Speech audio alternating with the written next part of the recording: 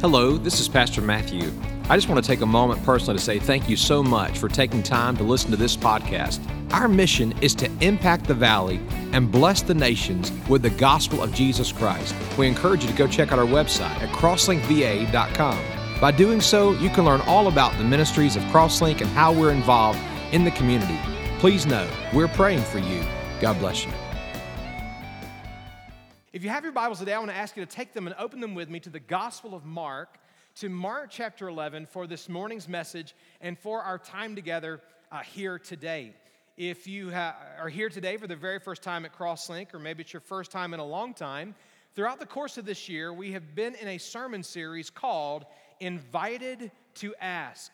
And throughout the course of this series, what we've been reminded of what God has done to give us an open invitation for us to come to Him in relationship to discuss anything at any time from anywhere. The reality is, God has given us prayer as an amazing privilege. In fact, the Bible makes it clear that Jesus Christ came to this earth. He lived a sinless life. He died on the cross for our sins, and 3 days later, He rose again from the grave.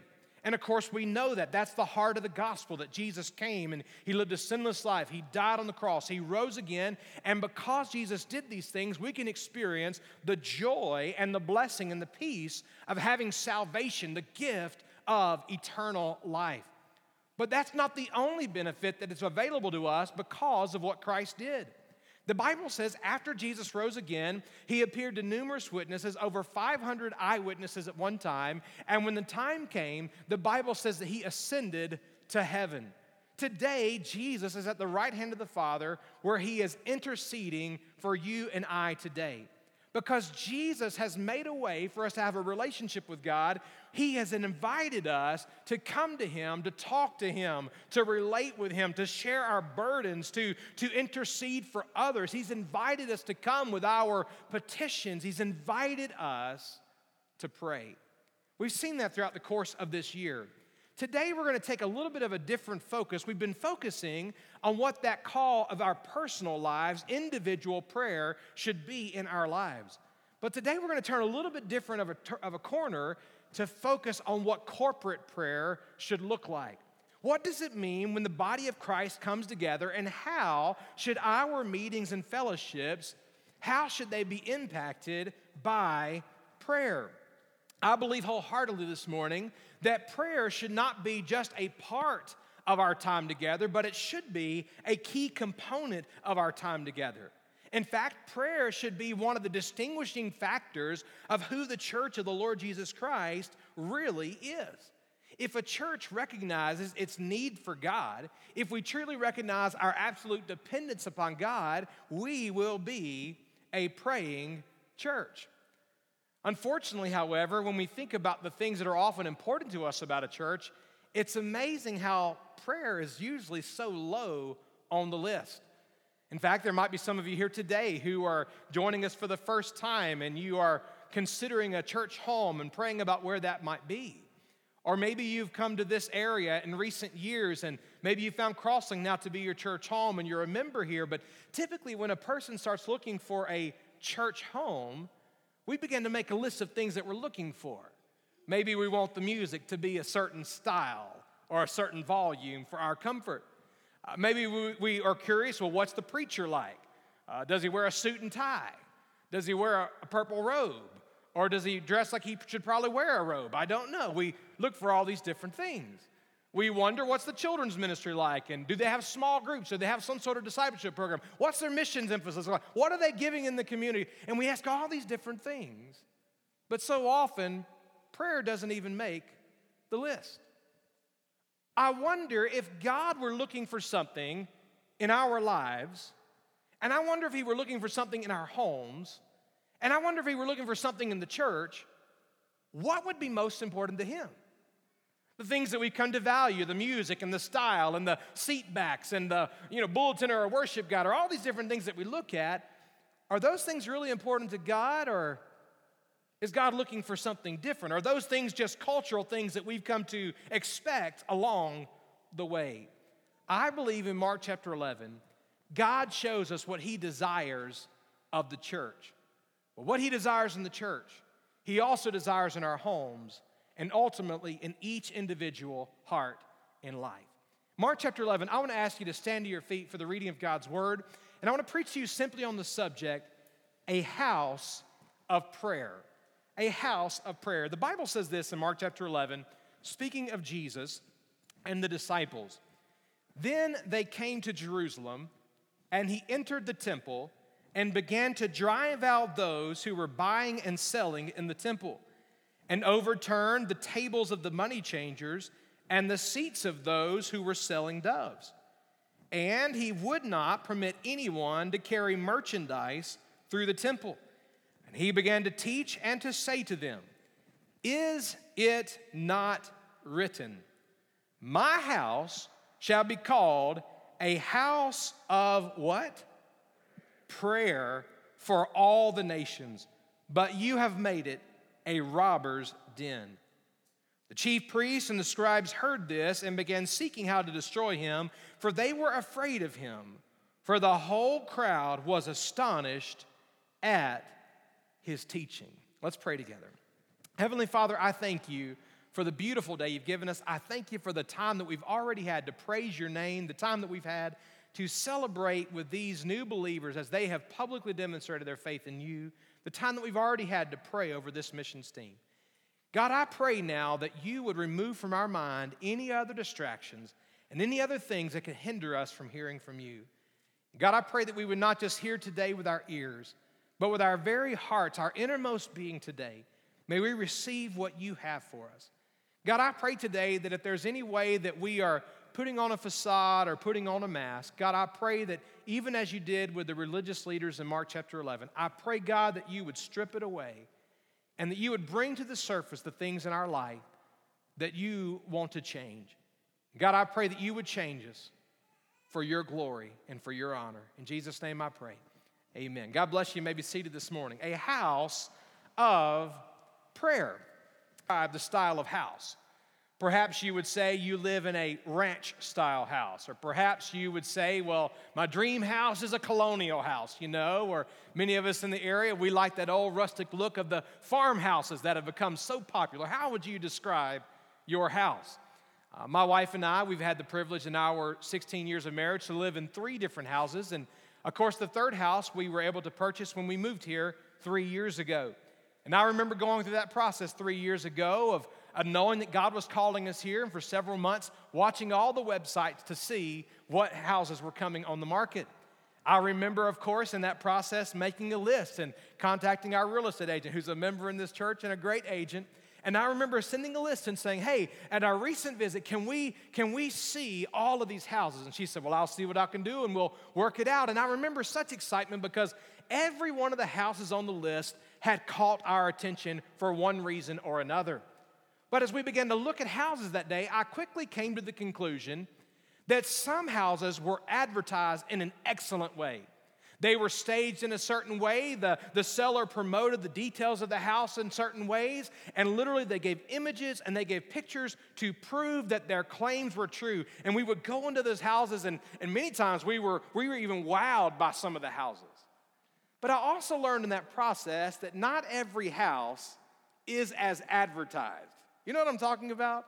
There are some times at a house they'll paint pictures in certain ways and they'll give you some indicators along the way, but as soon as you get beyond the front door, as soon as you get beyond the surface, you realize that things aren't exactly as the seller had advertised.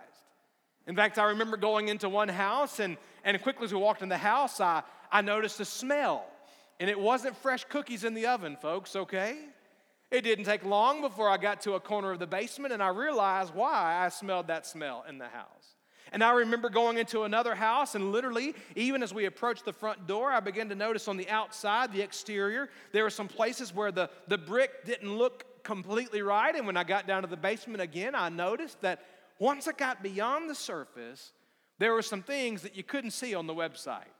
There were some things that the seller hadn't actually told. There were some things that were obviously needing the attention of a master carpenter, an expert to deal with so that there would be restoration and that the house could be structurally sound. Well, I'm convinced what was true in those moments of those houses that we are seeing, for many of us, our lives are very much the same way. It could be that even as a church, there are many churches that same way, where there's an outward appearance, there's an outward perception that everything's right between us and God, that things are a certain way. But I'm convinced this morning that if we would recognize that the Lord Jesus Christ knows every detail of our heart, even the very intentions and motives of our thoughts and our mind, if we recognize that this morning, I believe there are likely some things in our life that need the master carpenter's evaluation, his touch, and ultimately his change in our lives. In Mark chapter 11, that's exactly what was needed at the temple in Jesus' day. And the Bible tells us, some background to Mark chapter 11, that it was the time of Passover. This is, of course, the time that the Jewish people had a time to remember when God had spared them from the death angel in Egypt. Maybe you remember that story as God had sent this plague of judgment against the Egyptians. And the Bible tells us that God gave the Israelites very clear directions. If you act in obedience and if you have faith in me and act in this way, then I will spare you. And when the death angel comes through Egypt, he will pass over your house if you've acted in faith and in obedience to me. And sure enough, of course, in that night, God spared the Israelites, and God established with them the opportunity of Passover for the Jews to remember and to celebrate and to worship God for his faithfulness and his blessing and his protection in their lives. Mark chapter 11, the scene unfolds as it is now Passover. Jesus and the disciples are going to Jerusalem along with all the other Jews from the various parts of the world at that time. They're all coming together to Jerusalem, to the temple, to worship God, to pray, to offer sacrifices. This was a wonderful time in the Jewish culture. We understand the temple in that day was a very sacred place. It was a place that was specifically designed by God. God gave detailed instructions for every aspect of the temple, of how it was to be designed and how the gates were to be set up and how many gates there were to be and what the gates were to be called. God gave even detailed instructions about the garments that the priests and the scribes would wear and what these different parts represented. God gave incredible details. One of the things that's very interesting about that temple is that while the courtyards of the temple were open to various people, to Gentiles and to women and various other people, there was one part of the temple that was completely separated from the common man. That part was called the Holy of Holies. It was there in that Holy of Holies where the presence of God dwelt, and it was there beyond this huge thick veil that God invited the high priest to come and stand before him on one day of year, the Day of Atonement. No doubt the temple was a special and sacred place, a place meant to meet with God, to worship God, and to pray to God. Jesus in Mark chapter 11 goes to the temple to worship. He goes to the temple to pray. He goes to the temple to remember, of course, how the Father had intervened in the life of the Israelites. But when he gets there, he doesn't find what he was likely anticipating. Instead of finding a place of worship, instead of finding a place of prayer, instead of finding a place where people were helped, instead of finding a place where the sick were being healed, instead of finding a place where the poor their needs were being met, instead of finding those places, he instead arrived at the temple to find the religious leaders of the day taking advantage of those that they should have been helping. And it's in that context that we begin to see Jesus' call for the temple, and ultimately, I would say even the church today, to be a house of prayer. I want you to notice with me this morning 3 things about a house of prayer that I believe God wants us to hear this morning. It might get uncomfortable. It may not be what we want to hear, but I believe it's what God wants us to hear from Mark chapter 11. 3 things. If you're ready to hear, would you say, I am? 3 things I want us to see about this house of prayer. The first thing I want us to see this morning is Jesus' clear rebuke. Jesus' clear rebuke. Can you envision the scene unfolding in Mark chapter 11? I don't know that there could have been a more dramatic scene than what Mark tells us about in this chapter of his gospel as Jesus goes into the temple. Now, we understand this morning that this was not Jesus' normal behavior. In fact, all throughout the Gospels, we see Jesus being very calm and very peaceful, very meek, full of grace and full of mercy. In fact, Jesus so oftentimes, not only did he act in that way, oftentimes he refused the attention. Numerous times where people that he healed wanted to declare him king and instantly wanted to go and tell 1,000,000 other people. And Jesus would say, basically don't tell anybody this. He was doing that because his hour had not yet come. But Jesus would calmly kind of pass through this place into that place without really much of a scene beyond the people that were healed. But in this moment, Jesus' actions are drastically different. In this moment, Jesus goes into the temple and frankly creates a scene that none of them in that day would ever forget, nor should we ever forget this morning. For background this morning, it's important for us to know this was not the first time that Jesus had been in this very temple. In fact, this is not even the first time that Jesus was cleaning house in this very same temple. In John chapter 2, verses 13 through 16, 3 years earlier, Jesus, as he started his earthly ministry, his first miracle is that he turned the water into wine at the wedding in Cana of Galilee. But the Bible tells us in John chapter 2, the very next thing he did is that he went into the temple. And there, the religious leaders there were taking advantage of the poor, and they were bringing high charges for the various goods that they were providing. And Jesus in John chapter 2 rebuked them in that day 3 years earlier. Fast forward 3 years to Jesus' triumphal entry in Mark chapter 11 and Matthew chapter 21, and guess what we see? We see that the religious leaders are up to their same old tricks. They're back to their same old behaviors. They're doing the same exact thing that Jesus had to confront 3 years earlier. It's in that moment that we begin to recognize what was going on. Now this idea of selling animals, if you will, for sacrifice, that was not a bad thing. Think about that for a moment. Jews traveling from all over the world, they wouldn't be bringing animals to sacrifice with them. They would come to this place in Jerusalem to worship, and they would need to purchase something, whether that be a large animal or simply the doves. The doves, what the poor people would get to offer as a sacrifice. That was not a bad thing, but what was bad is that the Jewish leaders began to realize, hey, they've got nowhere else to go to get these animals for sacrifice. So they began to charge ridiculous prices for the goods that they were providing. Not only that, but that we understand from that culture that if they were giving a financial offering in their form of worship, it literally had to be given there in the temple. And so the Jewish leaders, listen, they were charging high, ridiculous rates for their money exchange. Not only that, but the Bible tells us in John chapter 2 that these people had been bringing merchandise through the temple. And what that literally means is, instead of the people walking around the temple to get to their desired location, they were using the temple like a common thoroughfare as a shortcut from one place to another. All these things were happening in what was intended to be a place of worship and a place of prayer. The religious leaders of Jesus' day, frankly, had turned the place of worship into a concession stand at a theme park, if you will. Ever been to a theme park before and you were hungry and you went up to the concession stands and you ordered your french fries and you ordered a drink and they said, that'd be $22.50, sir? And you feel like, what? Like, I got to give you a kidney to get fries and a drink? Are you kidding? You feel like you were charged an arm and a leg and you were taken advantage of? You ever felt that way before? That's exactly what was happening, but get this. It was all happening in the name of God. In fact, history records that the person who was behind the entire scheme was Annas the high priest.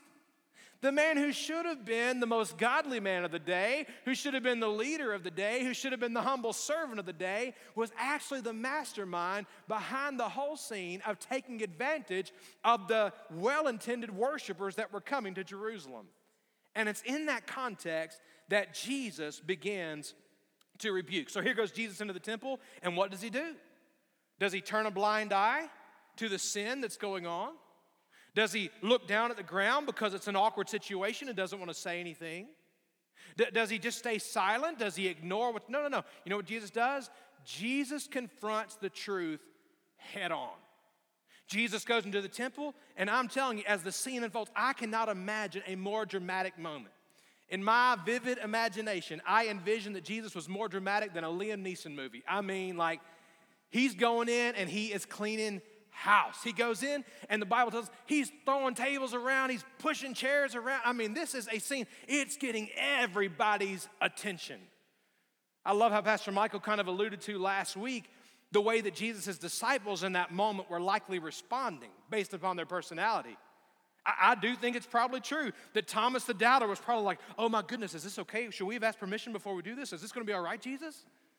And I'm sure not only was Thomas doing that, I'm sure Peter was trying to think, oh my goodness, I don't know him. How can I deny him? How can I deny that I've been with him? I'm sure Andrew was running for someone, trying to find someone to tell. But James and John, the sons of thunder, at that point, they're like, woohoo, let's get him, Jesus.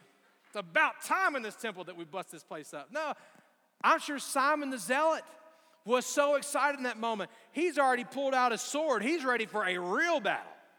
And Matthew the tax collector's like, not the pennies, not the nickels, not the dimes. He's concerned about every penny like an IRS worker. But anyway, he's concerned about every little detail. Jesus goes in. Please understand, these were not the actions of a childish rage. These are the actions of a holy God disgusted by sin. These are the actions of a holy God over people and over sin and over situations where we put on a facade and we put on a mask and appear to be godly, but in our hearts, we don't know the very one that we claim to know. We don't know the very one that we claim to worship. Jesus in that moment, I believe, was disgusted by the sins of the people, and through his actions, he begins to rebuke. I understand we don't like to be rebuked. The word rebuke literally means an admonition or a scolding. None of us like, by show of hands, let me ask you, how many of you like to be rebuked? You just love a good rebuking, right? None of us. I don't care if you're a 2-year-old child or if you're a 35-year-old, none of us like to be rebuked, but we need it at times in our life. I was reminded of that earlier this year. My brother and his family come up from Alabama, and we were visiting together. And growing up in Alabama, one of the things that we love to do is that we love to go shooting. We'd go out in the woods, and we'd shoot shotguns. And so my brother was here for Christmas, and we went to I'll just say a gun range, and we were out shooting. And I'll be perfectly honest with you, we went out of the place, very late in the day, and the owner gave us some instructions, but there was hardly nobody else out there. And so my brother and I were kind of listening to the instructions, but kind of not. You know what I'm talking about? What's the worst that can happen? We got 2 good old boys from Alabama with shotguns. Really, what's the worst that could happen? And so they kind of give some instructions. Yeah, sign the dotted line, yes, I don't hold you harm. It's me if something happens. And we go out to the first scene, and we begin to shoot. And then we go to the next setup, and we begin to shoot, and we go to the third. By the time we get to the third setup, the owner has gotten on a golf cart and is watching us from a distance. And my brother asked, hey, Matt, what do you think that person's doing? And I said, we're watching to see how the professionals do it, baby. They know we're from Alabama. We know how to shoot.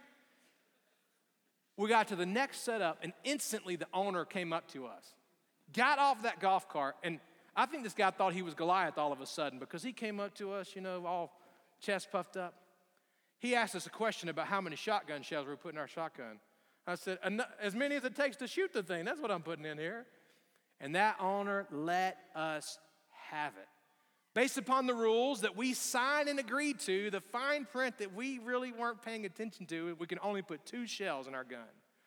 I won't tell you how many we had, but anyway, the owner scolded us. And I'm going to be honest with you, we just sat there and we were kind of quiet, and as a grown man, I didn't like it. I didn't like the rebuke, not one bit.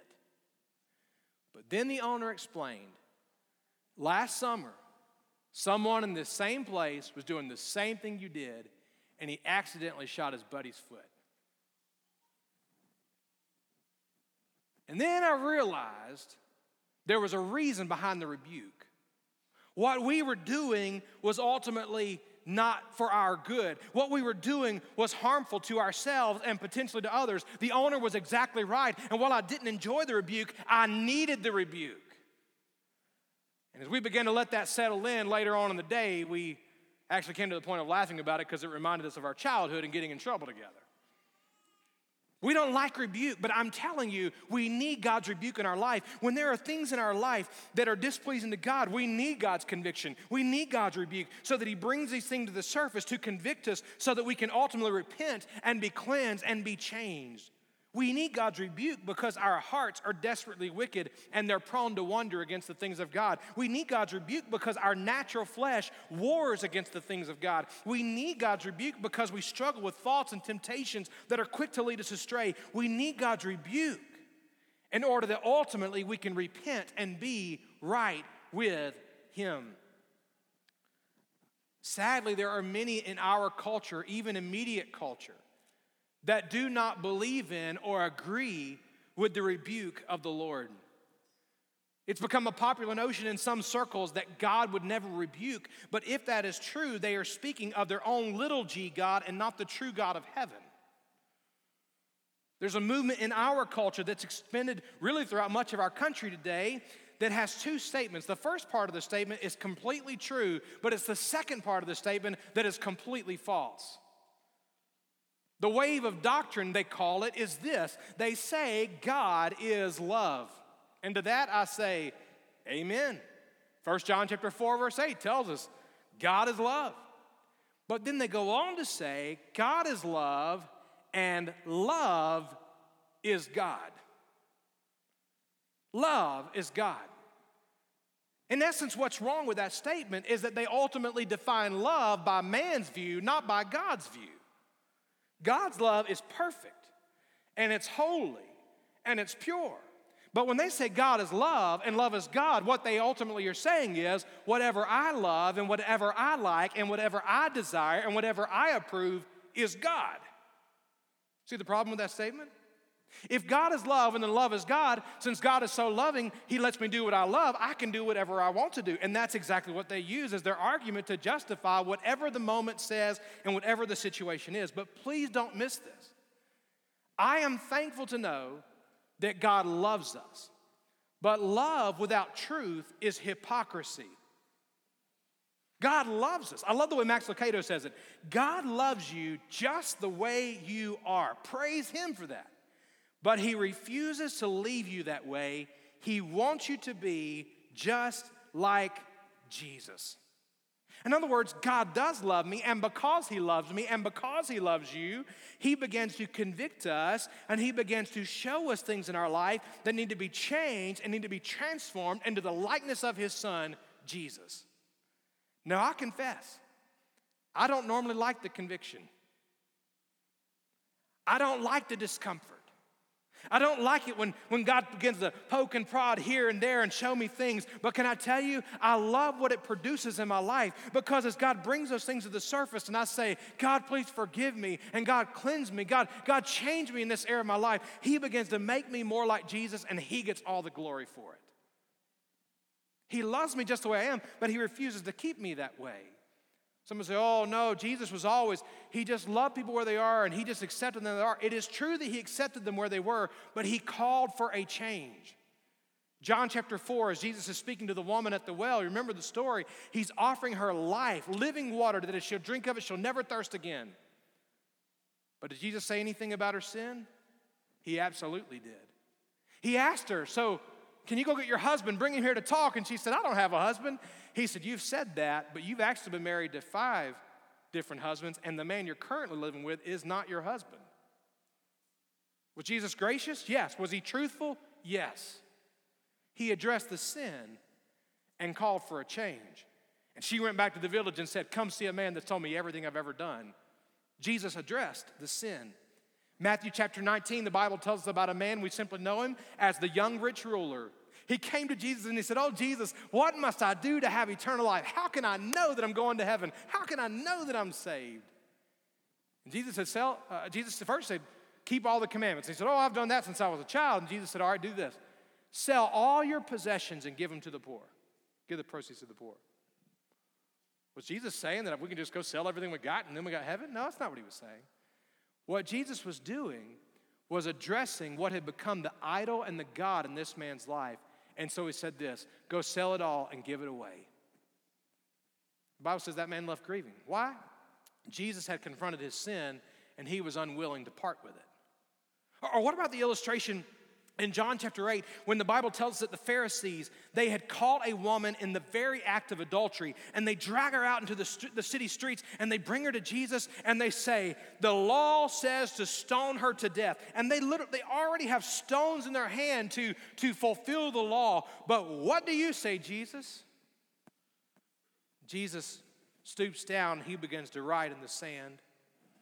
Some think that he wrote the names of the sins of the accusers. We don't know that for sure, but Jesus begins to write in the sand.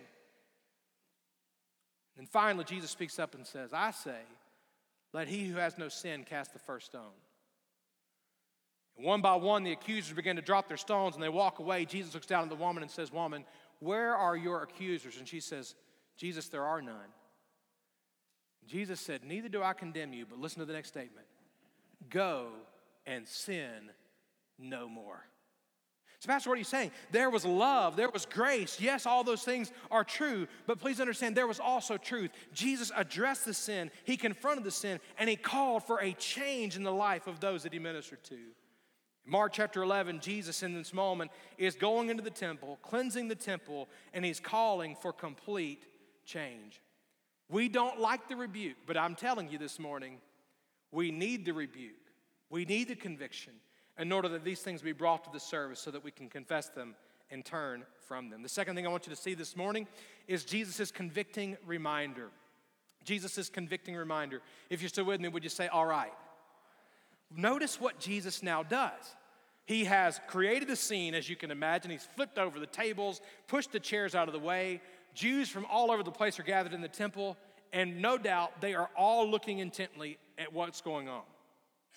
Some of them are probably wondering, who does this guy think he is coming in here and doing this? Who has that kind of authority and that kind of right and that kind of power to tell the religious leaders what they should or shouldn't be doing here in this temple? And Jesus begins to respond. In verse 17, he begins to teach and to say to them several things, but we're going to start with just the first 4 words. He says, is it not written?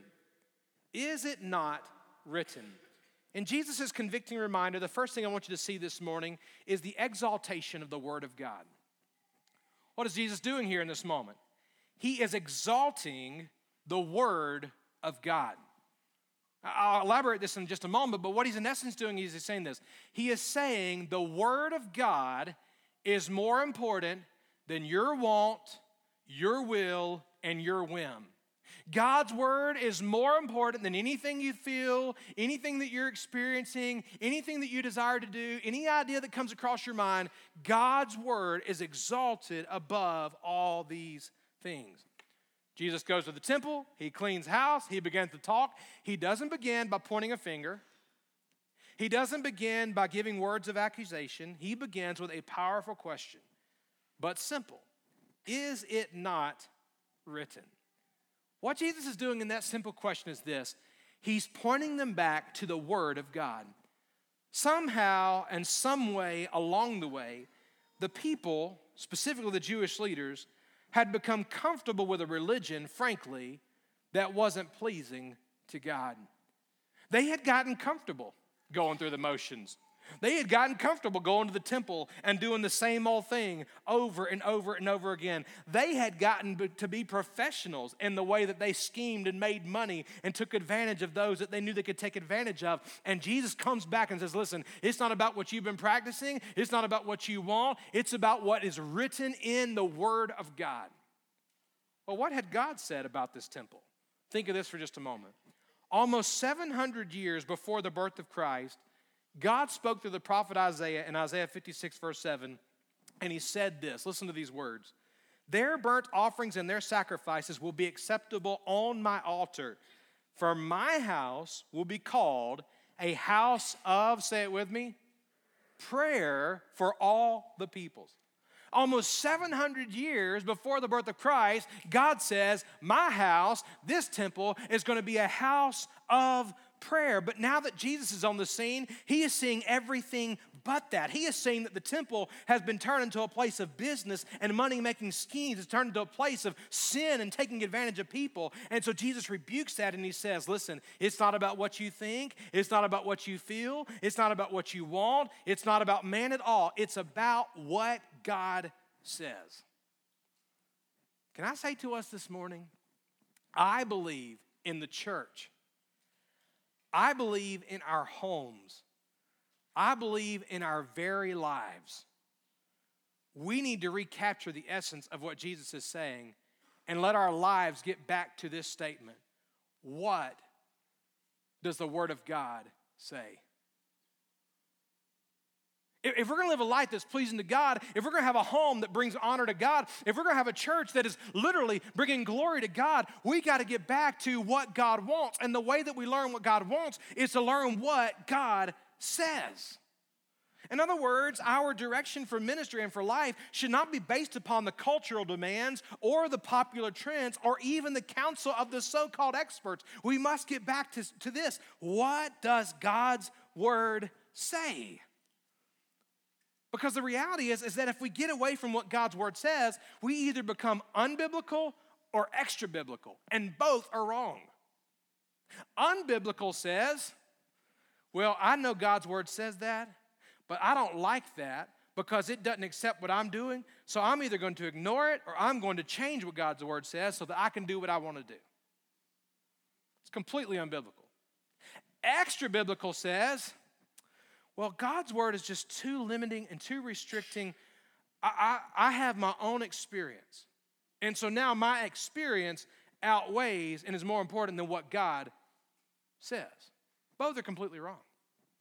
We must get back to what does God's Word say? Jesus simply says, it is written, and he points us all back to the authority of the Word of God. So it begs a question for us. Do we see God's Word as the authority in our life, or are we making ourselves the authority in our life? Like, are we listening to God's Word and then adjusting our life to what God's Word says, or are we trying rather to adjust the Bible to what we want it to say? Jesus gave this very simple word where he exalted the Word of God. Second thing Jesus did is this: he gives an explanation of the will of God. Just in case you forgot, guys, just in case you don't remember what the prophet said 700 years ago, is it not written, my house? Please understand, when Jesus did this, he was claiming to be God in flesh. How was he to have the authority or the right to tell the religious leaders what the temple should be? He did have the authority because he was God in flesh, the second person of the Trinity, God the Son. My house shall be called a house of prayer for all the nations. Now, please understand this morning, there are many elements of a worship service when we come together like we have today. In fact, right after Jesus would cleanse the temple here, we see Jesus welcoming in people that he would help and he would heal the blind, the sick, and the lame. Once the temple was cleansed, he welcomed them all in. And so a part of our worshiping together should be that people are welcome to come in. People who are hurt, people who need help, people who need healing, that people are welcome to come as they are. We also see in the temple right after this that Jesus begins to teach and begins to preach and begins to share, of course, the truth of the Old Testament at the time. The fact of the matter is, we come together today, we have the preaching of God's Word every time we gather. We see after this that the people came and they praised God, especially the children. And so we, of course, have seen that today as we come together to praise. But it's very interesting to me that when Jesus described the temple, he didn't say, my Father's house is a house of preaching. I kind of wish he did. I like good preaching. And I like to preach. Some of you say I like preaching too much, or I preach too long. But anyway, y'all can get over it. Anyway, I'm kidding. I'm just kidding. Just kidding. Maybe a house of singing. Man, I love worship. The other night, Wednesday night, when we had our prayer time, I wish we'd worship for another hour. I mean, I love to sing. But he didn't call it a house of praise. He didn't call it a house of fellowship. He didn't call it a house of serving, a house of giving. All those things are appropriate, but what did he call it? He said it should be a house of prayer. So often, here at Crosslink, this is going to sting. Prayer becomes kind of an afterthought of what takes place when it needs to be a main thought of what takes place.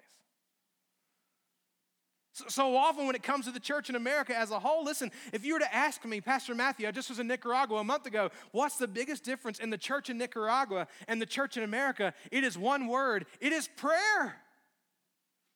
They pray with such a desperation and such a brokenness and such a dependency upon God to work because they feel like if God doesn't move in this moment and God doesn't intervene, then we've missed it. And yet it's so often we become so content to say, we'll go through life just normal, we'll go through the motions, we'll go in and out and think nothing of it without God ever showing up.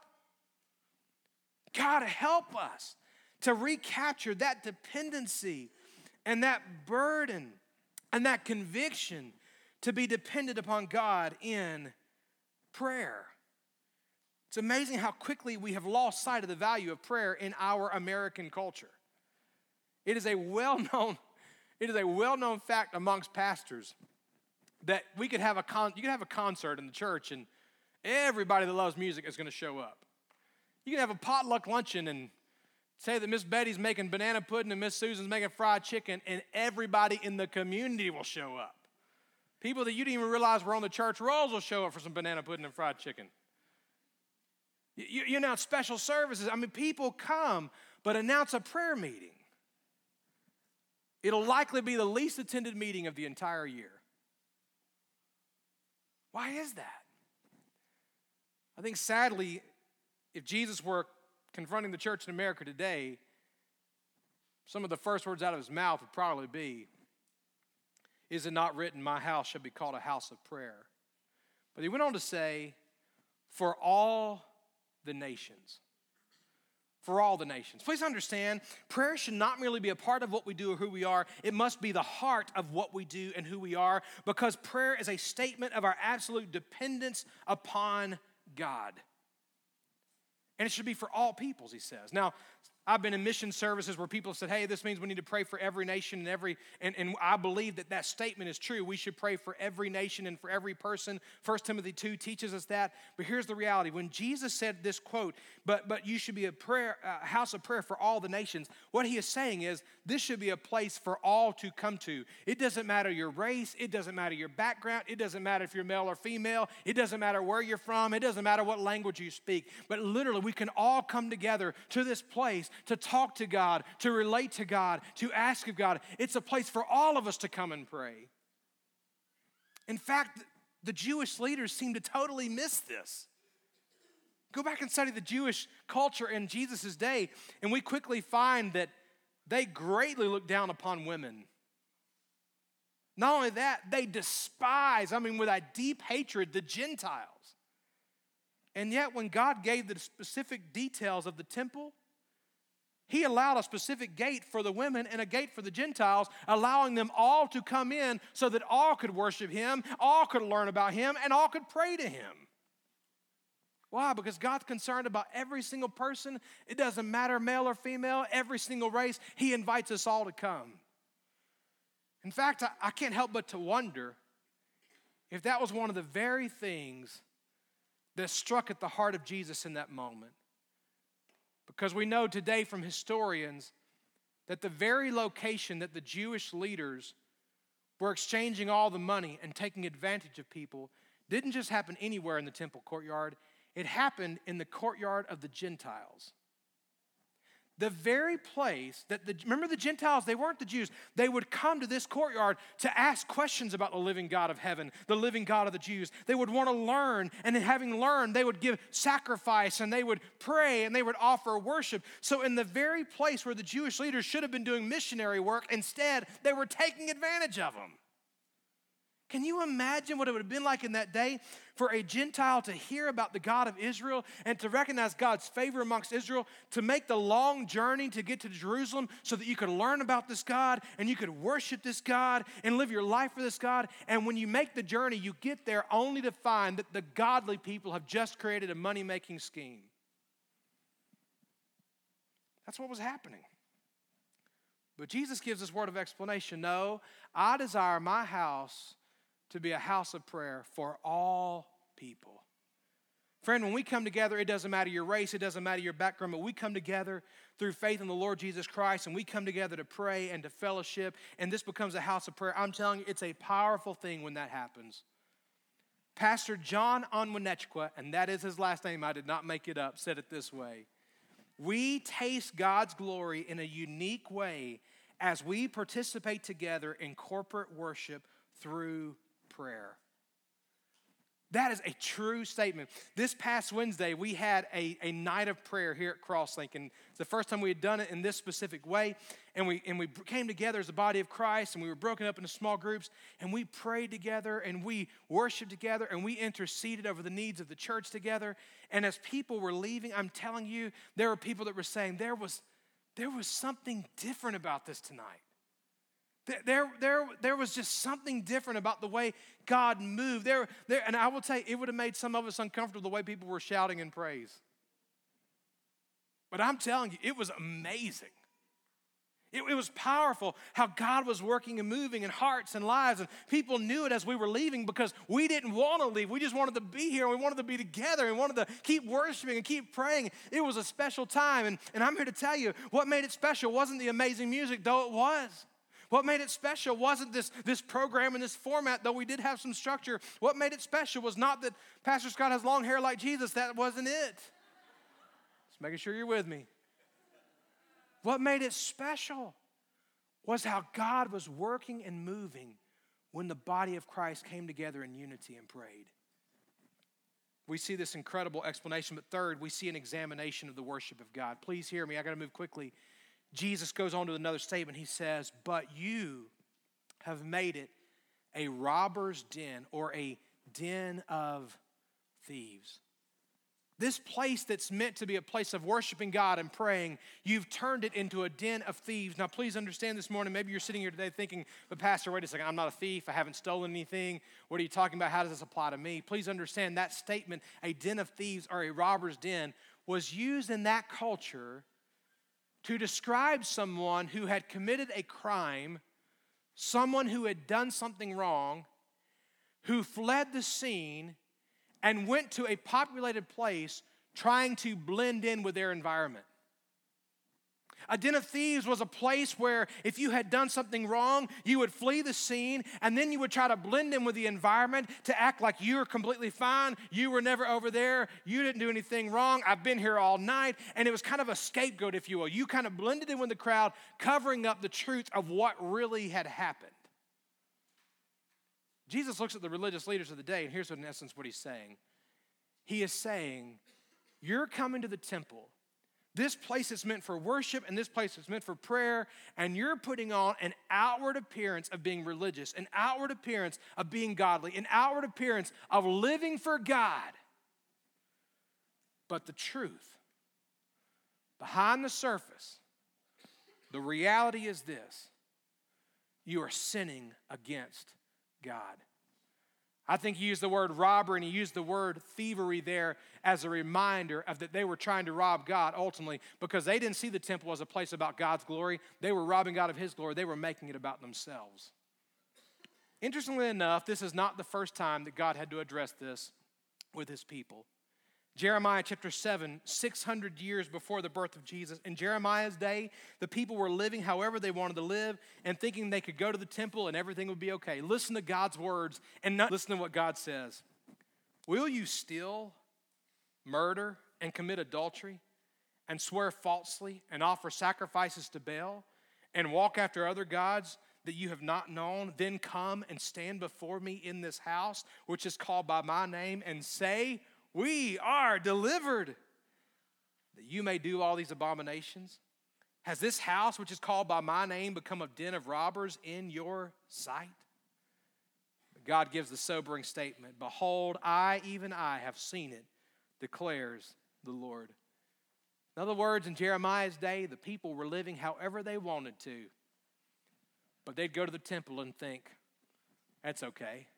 I'm in the temple, man, I worship God. I'm in the temple, I love God. In fact, they even said, oh God, we're delivered. Thank you for setting me free. Thank you for your grace and mercy in my life. Thank you. And then they'd leave, and they'd go live and do whatever they wanted to do. Jesus' day, Jesus looks in Mark chapter 11 and says this same exact phrase. And what he's exposing is this. He's exposing the fact that their religion was simply an outward facade, a mask, a false advertisement, because their hearts were far from God. I believe wholeheartedly what God is saying in this moment, but you've made it a den of robbers. He's calling them to examine themselves and examine their worship. In our culture today, we'd say, check yourself. Jesus is saying for each of us, check yourself, examine yourself.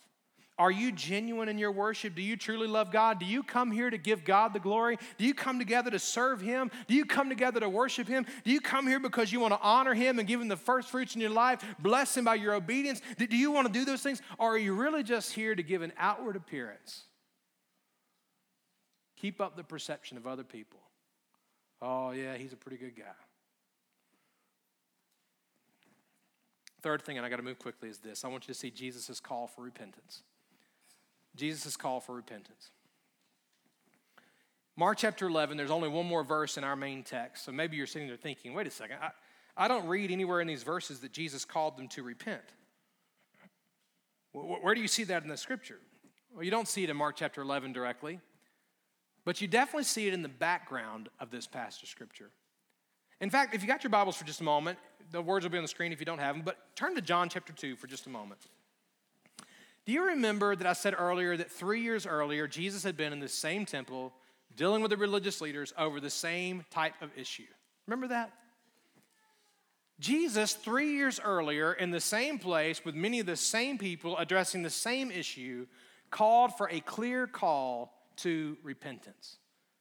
Well, how do we repent? What do we do if there are things in our life that Jesus is bringing to the surface? I mean, what are these guys to do? Jesus has thrown the temples, he's flipped the tables, he's flipped them upside down, pushed the chairs. They know good and well what's going on. Jesus has brought the issues to the surface. Well, what are you to do then? Jesus calls them to repent, and I believe he calls us to repent. Well, how do we do that? We do that first by turning away from our sin. John chapter 2, 3 years earlier, listen to what the Bible says in verse 16. To those who were selling the doves, he said 4 words, take these things where? Away. Get rid of them. Remove them from you. Stop making my Father's house a place of business. The word repentance literally means a changed mind. It gives the idea that we were going one direction, we realize our sin, we realize the error of our ways, and we literally have a changed mind. And the idea is we are agreeing with God about what He has said of our sin. So we turn from our sin, we repent of it, we turn away from it, and we then turn to the things of the Lord. What Jesus was saying 3 years earlier in John chapter 2 was this: these things that you're doing, these practices, this religious facade that you're putting on, put these things away from you. Turn away from your sin. But the second part of that is this: not only must we turn away from our sin, secondly, we must also trust Jesus to save us from our sin. John chapter 2, you cannot read that command where Jesus says, put these things away from you, without explaining what happened after that. Right after Jesus said, put these things away from you, he began to tell them of how he was going to die and 3 days later rise again from the grave. In other words, guys, I'm telling you to put these things away from you, but you can't do this on your own. The power of the gospel is not that I have the power in myself to change. The power of the gospel is because Jesus Christ came and because He died and because He has the power to raise again from the grave and the power to give new life to all who believe. The power of the gospel is that because I can trust in Jesus as my Lord and Savior, He can forgive me. He can set me free. He can make me a brand new creation. And as a result of that, when I repent of my sins and trust in Jesus, He gives me the power to now walk in victory, walk in the new life that's found only in Him. This repentance is, Jesus is saying, turn from your sin, but that is impossible without first trusting in Jesus to rescue us from our sin. In fact, the very next chapter in John chapter 3, the well-known verses that we all know, at least one of them, says it this way. The very next chapter after Jesus tells them to remove those things from their midst, it says this: God so loved the world that He gave His only begotten Son, that whoever believes in Him will not perish, but will have eternal life. Listen to the next verse, verse 17. For God did not send the Son into the world to judge the world, but that the world through him might be saved. He who believes in him, Jesus, is not judged. But he who does not believe has been judged already, because he has not believed in the name of the only begotten Son of God. Which brings me back to Mark chapter 11. Jesus is here in this temple speaking to the religious leaders. Again, he's rebuking and confronting their sin. Again, he's speaking these words of truth. Again, they have the opportunity to repent. But listen to their response in verse 18. The chief priests and the scribes heard this. They heard what he was saying. Next statement. And began seeking how to destroy him. These leaders had no idea that this would be their last opportunity to repent of their sin and believe in Jesus. In fact, at the bottom of your worship guide, as you read through the scripture readings this week, you're going to read through Matthew chapter 21, and you'll find right after this, Jesus, as he's walking along the road with his disciples, rebuked and cursed a fig tree, which seemed so strange and out of place. But he was doing that as a sign of what was about to take place with these same religious leaders who had rejected him and were now missing their opportunity. This morning, I don't know every name here. I don't know every story. I don't know every background. I don't know all the details. I know how we look on the outside. But I want to remind us, God sees the heart. And this morning, right where we are, if you do not know Jesus Christ as your personal Lord and Savior, you can. The Bible says that Jesus came and he lived a sinless life, and he gave his life as a substitute in our place. That if you believe in Jesus, that he died and rose again, and if you will confess him to be your Lord and Savior, today you will be rescued from your sin and you will be saved. You'll experience the joy of having eternal life. But maybe you're here today and you'd say, Pastor, I am a Christian. By God's grace, I've been saved. I wonder in each of our lives, are there things that God is bringing to the surface? Are there some tables in our life that God's kind of kicked around a little bit at today? Has he brought things to mind that we need to repent of and turn from? On a Sunday, a beautiful day outside, day of celebration, great music, all these different things, it can be easy to have an appearance of being in a right relationship with God and living for him and be completely far from him at the same time. And so, friend, I want you to know this morning, God loves you right where you are. He wants you to come to him by faith and experience his grace. And he loves us so much, he doesn't want us to stay that way. He wants to mold us and to shape us to be the vessel he wants us to be. I want my life, the temple of my body. The Bible tells us that our body is the temple of the Holy Spirit today. I want my life to be a house of prayer. I believe God wants my home and your home to be a house of prayer. God wants this body of believers to be a house of prayer. And by his grace and for his glory, I pray that we'll say yes. Let's pray together. Heavenly Father, thank you for speaking to our hearts and lives today. Thank you for the reminder of how you've called us, your children. Not all of us necessarily, but everyone who's accepted Jesus as our Lord and Savior. God, you've called us your children. We're grateful for that. Lord, if there's any here today that does not know the joy of that relationship with you, I pray, God, that you would make them aware of that. And I pray, God, today that you would assure them that you desire to save them, forgive them, and set them free. So, God, I pray that right now they would have the faith to believe that and the conviction to confess Jesus as their Lord. God, if there's any that are here today that are saved, and yet we would be honest to admit, my life, my home, it's not been a house of prayer. God, I pray that you would convict us of those things as well. Show us in our life what needs to be removed so that it can be the place you've called it to be. God, as a church, God, we don't want to play church.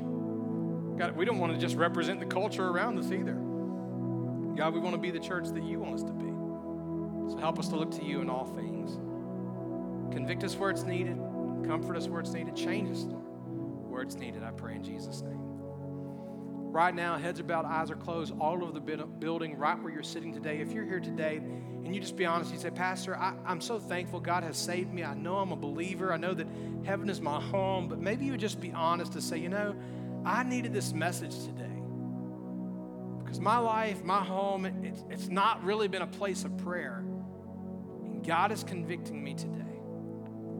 God's convicting me. There's some things in my life that need to be removed and turned away from so that my home and my life can be what God wants to be. Pastor, would you pray for me? If that's you, would you just slip up your hand high and say, Pastor, that's me. And thank you for your honesty today. You can put your hands down. I'm going to pray for you in just a moment. Thank you for your honesty. Whatever those things are that God's bringing to mind right now, would you just confess them to Him? 1 John 1:9 says, if we confess our sins, He's faithful and just to forgive us of all of our sins and cleanse us from all unrighteousness. Right now, just confess them to Him. If you're here today and you'd say, Pastor, you talked about those people that had an appearance of being religious, of being godly. They did go to the temple after all, and they did even pray after all.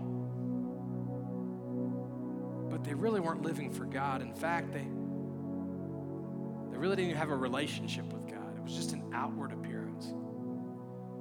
Maybe you're here today and you'd just be honest and say, Pastor, that's me today. I'm a pretty good person. I try to do good to my family or my neighbors, people that are around me. And, I try to do good things. I come to church on Sundays, but man, I really don't have a relationship with God. Like it's not, I know these things are right and good, but I don't know what that means to have a relationship with God. And I need that in my life today. I want to know without a doubt that God is my Father, that I've been saved from my sins. Pastor, that's me. If that'd be you, would you just slip up your hand high? Just acknowledge it and put it back down in a moment. Thank you for your honesty. For those of you who just raised your hand, I want you to know that a relationship with God begins the very moment that you believe in Jesus and what He's done for you and confess Him to be the Lord and Savior, the ruler over your life. You don't have to doubt or question that relationship with God. You can experience that by faith. So if that's you today and you just raised your hand, or maybe you didn't and should have, would you just pray something like this with me right where you're sitting? Would you just say, God, I know that I'm a sinner and that I've done things that are wrong. But God, I do believe that you love me, and I do believe that Jesus came and He died on the cross for the sins of all the world, including mine. And I believe that He rose again. And because, God, you have the power to give life, I pray that you would forgive me and save me. God, I pray that you would give me the gift of eternal life and make me a brand new person for you. And God, help me from this day forward as I live my life with you and for you. God, I pray in Jesus' name. Thank you so much for taking time to listen to this podcast. We encourage you to come and join us right here on our campus. We're located right next to the county fairgrounds here in Harrisonburg, Virginia. If you have any questions about the church, any question about the message, feel free to email us or call us and let us know. And we look forward to seeing you soon. God bless you.